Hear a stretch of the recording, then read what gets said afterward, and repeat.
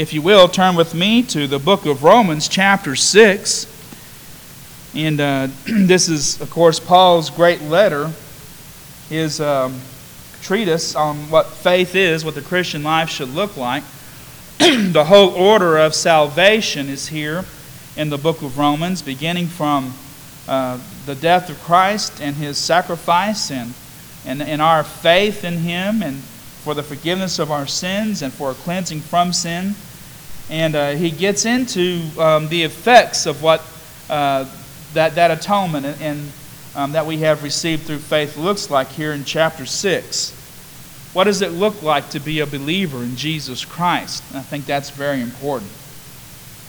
So if you will, let's read these verses together, beginning at verse 5 of Romans chapter 6.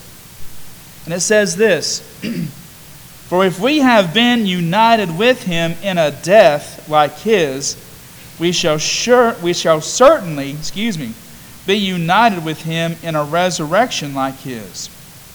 We know that our old self was crucified with Him in order that the body of sin might be brought to nothing, so that we would no longer be slaves to sin.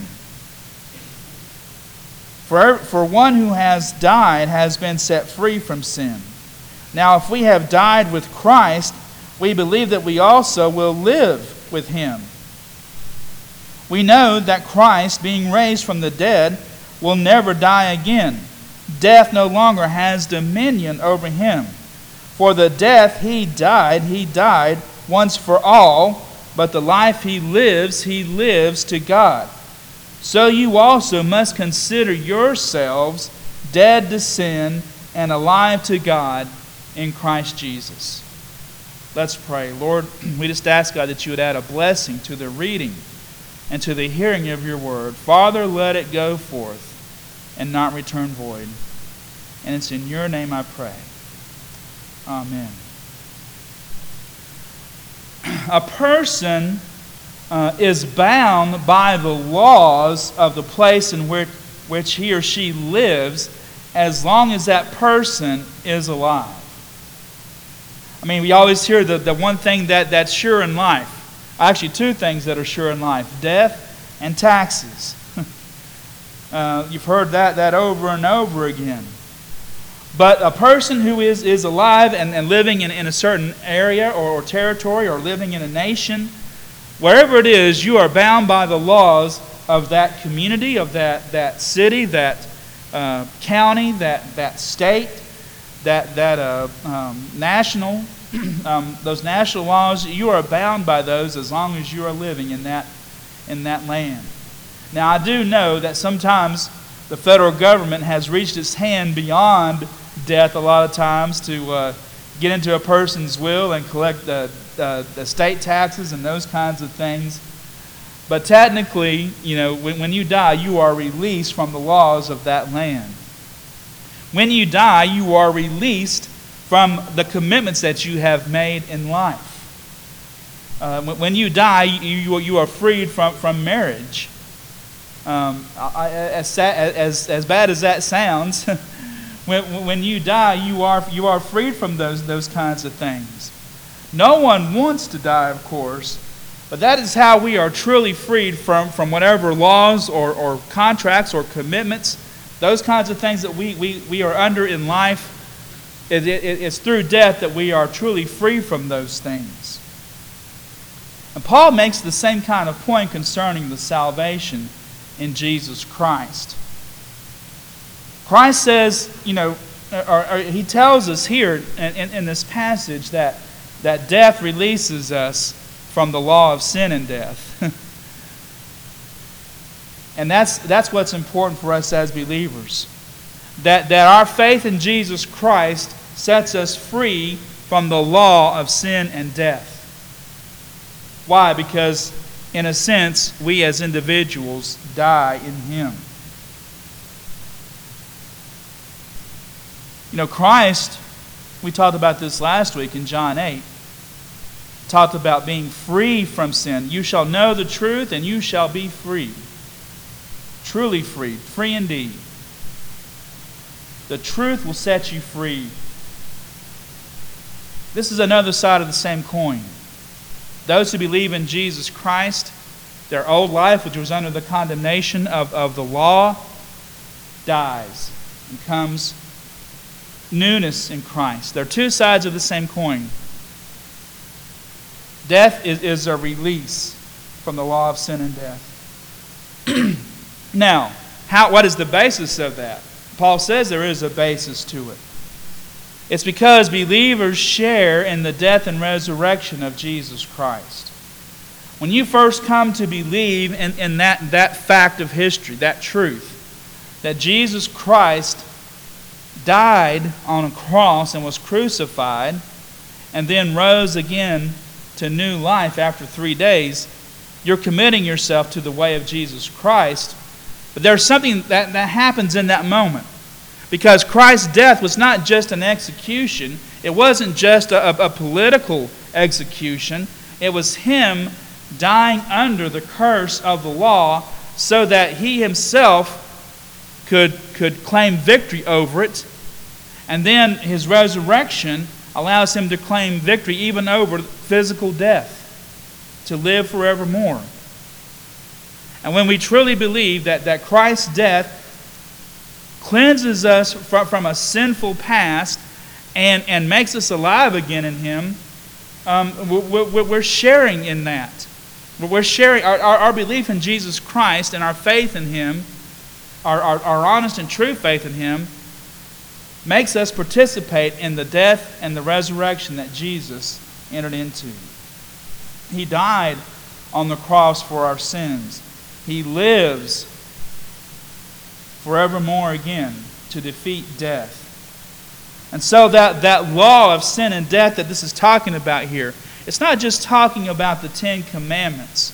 Sometimes people will take this idea that we're in Christ, that we're dead to the law, to mean that we're dead to the 10 Commandments and the moral principles that the Bible put forth. I would hold off on that just a minute. I think what he's saying here is we're free from the condemnation of that law because you and I are habitual lawbreakers. I mean, we cannot. There's one thing that we've learned is that in and of ourselves we cannot keep that law. What we're freed from is the condemnation and death that is the result of breaking that law. That there is a principle, a law that says if you break God's law, then you are subject to death. The law itself is fulfilled in Christ. And if we're living in love, then yes, the 10 Commandments are technically applying to us, but they're fulfilled in Jesus Christ. And if we live out the law of love, then we're fulfilling everything that the 10 Commandments require of us. But the problem is we can't do that in and of ourselves. The law has defined what sin is, and it teaches what sin is. And Paul even makes the argument here. Sometimes he says, when somebody is given a law, their tendency is to break it, especially a human being who has, the original sin that came from Adam. Our tendency is to buck the rules. If somebody tells you not to do something, our tendency is to rebel against that, isn't it? Our tendency is to not to do what they're telling us to do. And some of us have learned to quell that within ourselves, especially when money is involved and a boss is telling us what to do. And some of us, might keep our mouths shut if we have some parent telling us what to do. We should listen to our parents, shouldn't we? It's not allowable to rebel against mom and dad and what they're asking us to do, or even you as a parent. You have other. There's always going to be somebody over you telling you what to do. And again, it's ultimately the end of our lives and death that free us from those things ultimately. But we're always going to be under authority in some way or another. That law, as long as we are in sin in our life, we are bound to those restrictions. And our tendency is to break those restrictions even on a daily basis. And what Paul is telling us here is that Christ himself died to free us from that law of sin and death, to free us from the condemnation that comes from the law, to free us from the punishment, the judgment which is death.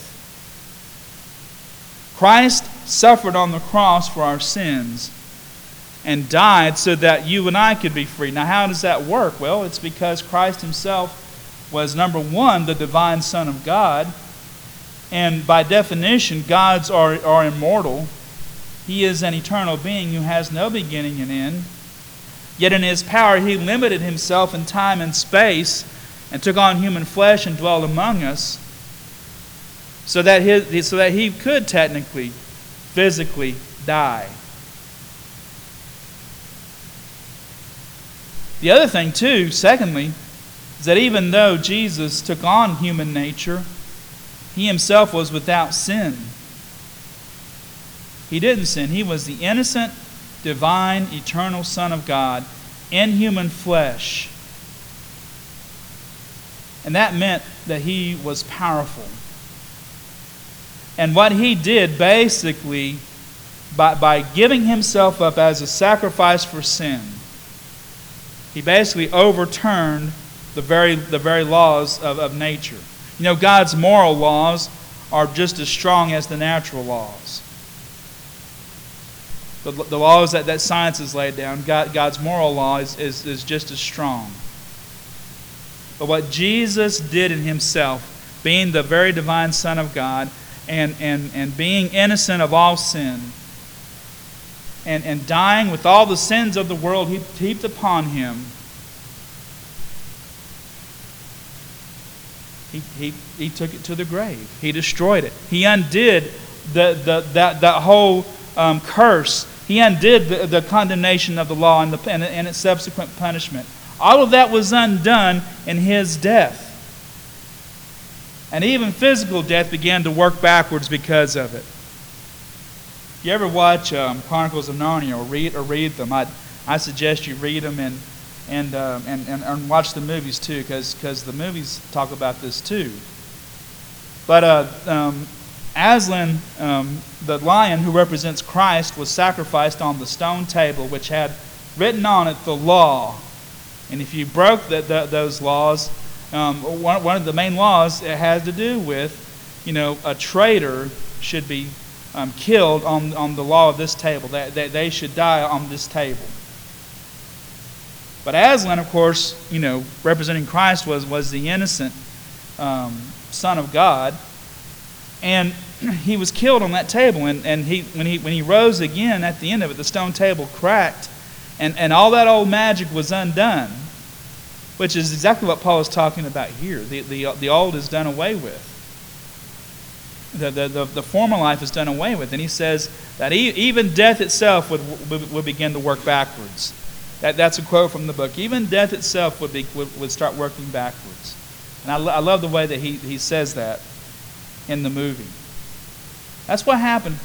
Death itself has begun to work backwards because of what Christ did on the cross. So what he's saying here is that because Christ died, the old law is fulfilled in him. When he rose again, death itself was defeated. Now you're saying, preacher, everybody still dies. Well, that's because we're mortals. Christ himself rose in a very physical and real way, and I want to emphasize that. He was killed and he came back to life again with a new physical life. But what Paul is talking about here is how Christ undoes this. He says that we experience a death like Christ. Not exactly as Christ, but a death like Christ. And how does he say it? We have died to sin when we believe in him and seek his forgiveness. When we have faith in him for our salvation, we die to sin and we're made alive to God through the power of Jesus Christ. What does he mean? He's talking about the separation that happened between us and God, beginning with the garden. Because not only do we have a sinful nature because of that, we were separated from God. We were cast out of the Garden of Eden. We were cast out of His presence. There was times that God appeared in history to people, but we were cast out. Humanity was cast out of the Garden of Eden, where they had full-on fellowship with God, and it's because God is so good and holy that we could not withstand His presence. And because God is a just God, He didn't kill them immediately, but they lost their access to the tree of life. And so here they are. We've been separated from God ever since then. And it is as if we were dead to God. I hear this phrase over and over again here lately. And I guess it kind of has its roots in the Godfather movies and the talk of the mafia. But it's like people saying that you're dead to me. When people get angry and there's a broken relationship and those kinds of things, the phrase is, you're dead to me. Now that's how we are to God. And not because God doesn't love us, not because God doesn't pursue us and want a relationship with us, but our sin and our rejection of Him has made us dead to God. And our soul, in that sense, is dead. Because God Himself is the source of all life. He's the Creator, isn't He? And to be separated from Him means that our soul is dead to Him in a sense. It's dead to God. We have a dead relationship with Him. We have a dead knowledge of Him. And when we're still in our sins, we are separated from Him.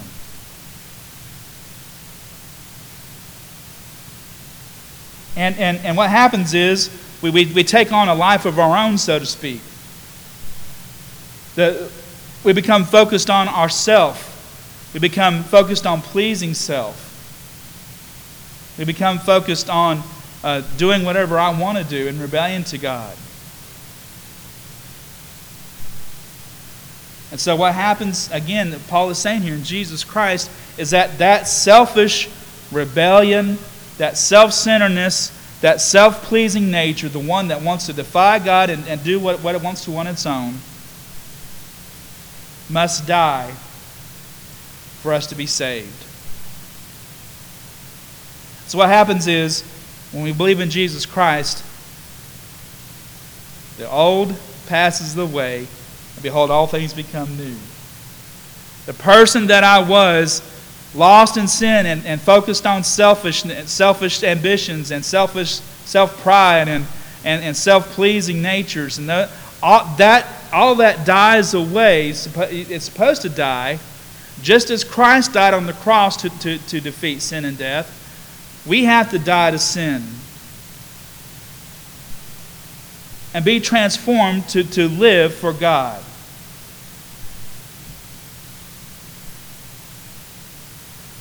Just like Jesus rose from the dead, you and I, our souls are raised in Him. The moment that we believe in Him and accept Him as our Savior, we're dead to sin, we're alive to God in Jesus Christ. The old life passes away, a new life comes into being. This is why Jesus says the words born again. Doesn't mean just a fresh start so I can keep on doing what I was doing before. Again, it's like Jesus was saying last week. Jesus' own words says that you will know the truth, and the truth will set you free. You are enslaved because of sin. Anyone who sins is a slave to sin. But if the Son sets you free, you are free indeed. Death frees us from that law of sin and death, that condemnation and the death that came because of God's law. And because of our tendency within ourselves to want to rebel against it, is so strong that we can't ourselves overcome it. It took the power of Jesus Christ to undo that, to change our hearts, to make us want to follow God, not because of those 10 commandments, those laws, but because of the love of Christ within us, and our love for Christ makes us want to obey Him. The right motivation enters into our hearts and lives. When that old person who is focused on self-motivations die, a new person emerges that loves Christ and wants to follow Him wherever He leads, wherever He goes. And Christ said the fulfillment of that Old Testament law is to love the Lord your God with all your heart and soul and mind and strength, and to love your neighbor as yourself. That's what being alive to God really means. But only Christ can do that transformation. In the beginning of this chapter, Paul talks about the idea of baptism and how baptism is the symbol of this death and resurrection. When we go under the water, we're being buried. The old self is dying. When we rise up again, there's new life. Now, baptism in and of itself is a symbol, and I do believe that we receive grace through baptism. But baptism is an outward sign of an inward work that Christ has already done in us. And baptism is a sign that we have a public testimony that we have died to sin and have become alive to God again. The old life has passed away, behold, a new life begins. The old me is buried, what comes up is a new person. Christ has already done that invisibly in the heart. And that I always talk about baptism in this way. In Christianity, there's always the visible and the invisible. The invisible and the visible. The invisible is what Christ does within our hearts and lives when we first believe and have faith in Him. And in that moment, when we confess our sins, and He is faithful and just to forgive us of those sins, the old person in me dies, and a new person comes about. A new person comes about after that. But baptism is the outward sign of that. The kingdom of God invisibly enters our hearts, but God has a visible representation of His kingdom, the church. The church is the visible representation of God's kingdom. And so we not only need God working within us internally and invisibly, we also need Him working visibly in the church. And so baptism is the visible sign of us entering into His church. Faith in Christ and truly confessing our sins before Him causes us to die to sin and be alive to Christ within our hearts and lives.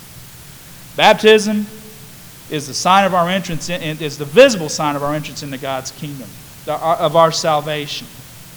There's always the invisible and the visible working together.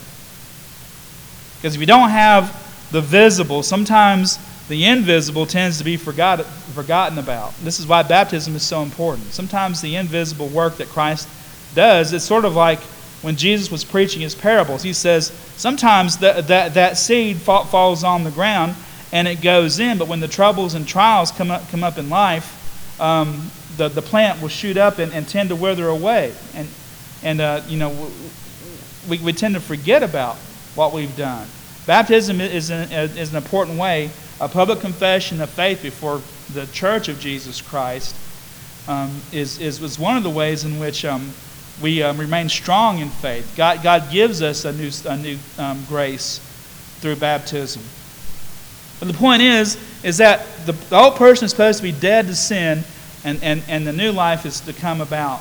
And so Paul says, because of that fact and that truth, because you are dead to sin and alive to God, he says, you must consider yourselves alive to God in Jesus Christ. Verse 11, so you must also consider yourselves dead to sin and alive to God in Christ Jesus.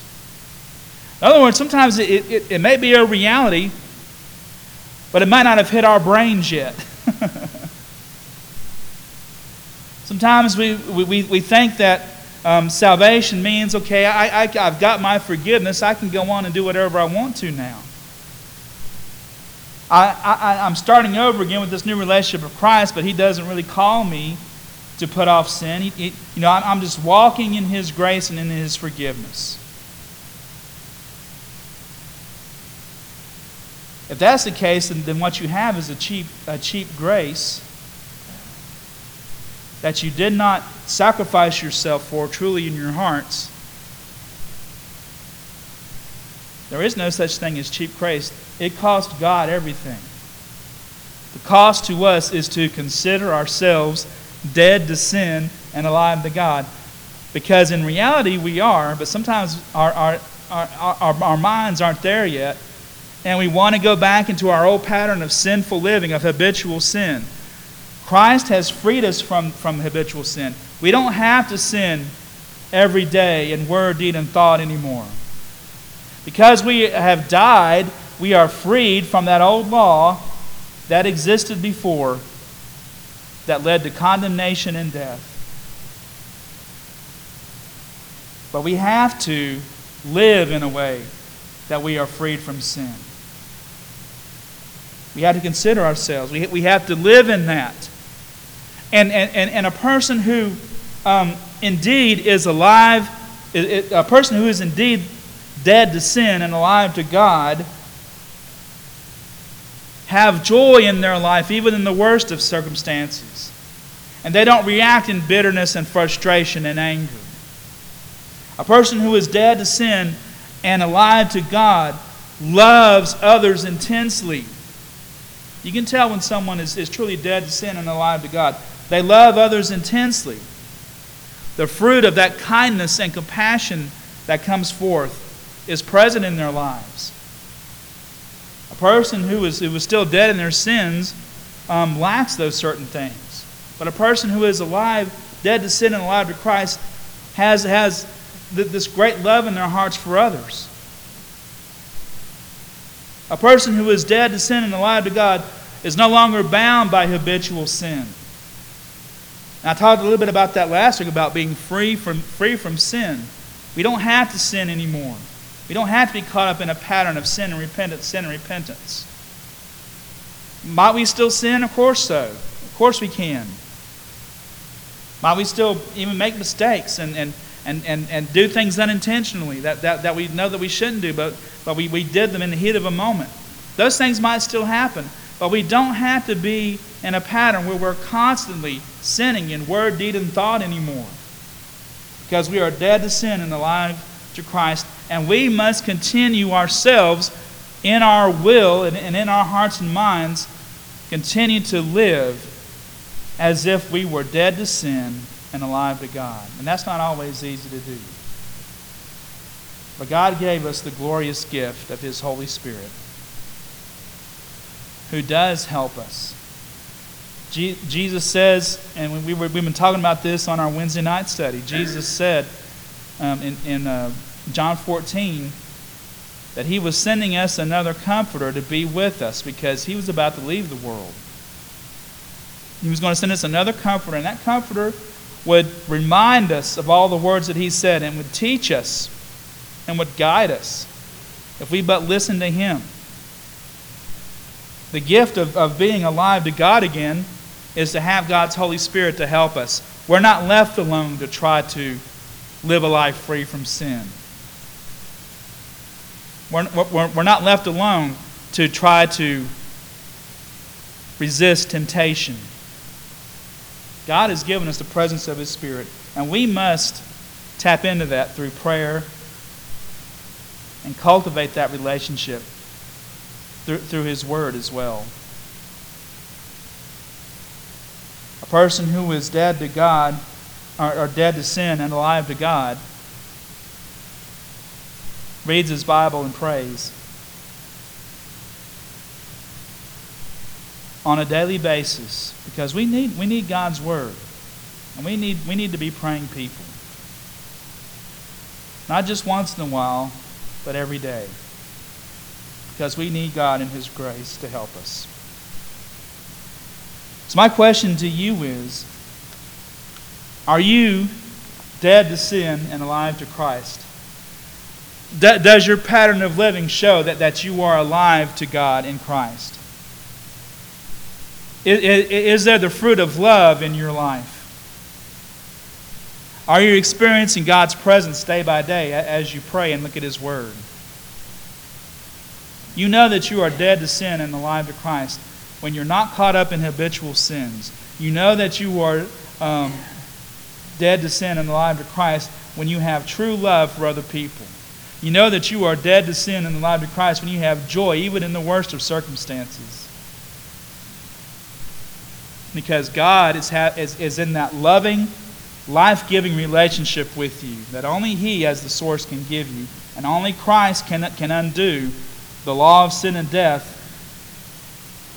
Only He can reverse all that. So we must agree and believe to have faith in Him first and foremost, and confess our sins. When we do that, we receive His forgiveness and mercy.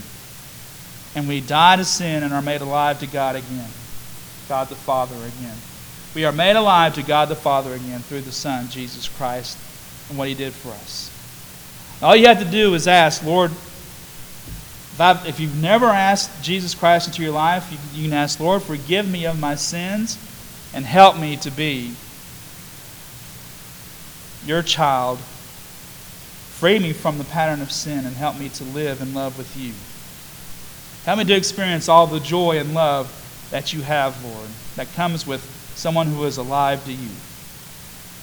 And if you have, and maybe things have grown dry for you lately, maybe you're a believer and you're struggling with sin, or you're struggling with things like joy and bitterness, and you're struggling with things like compassion and love. He can help you with those things too if you but ask Him. Let's stand.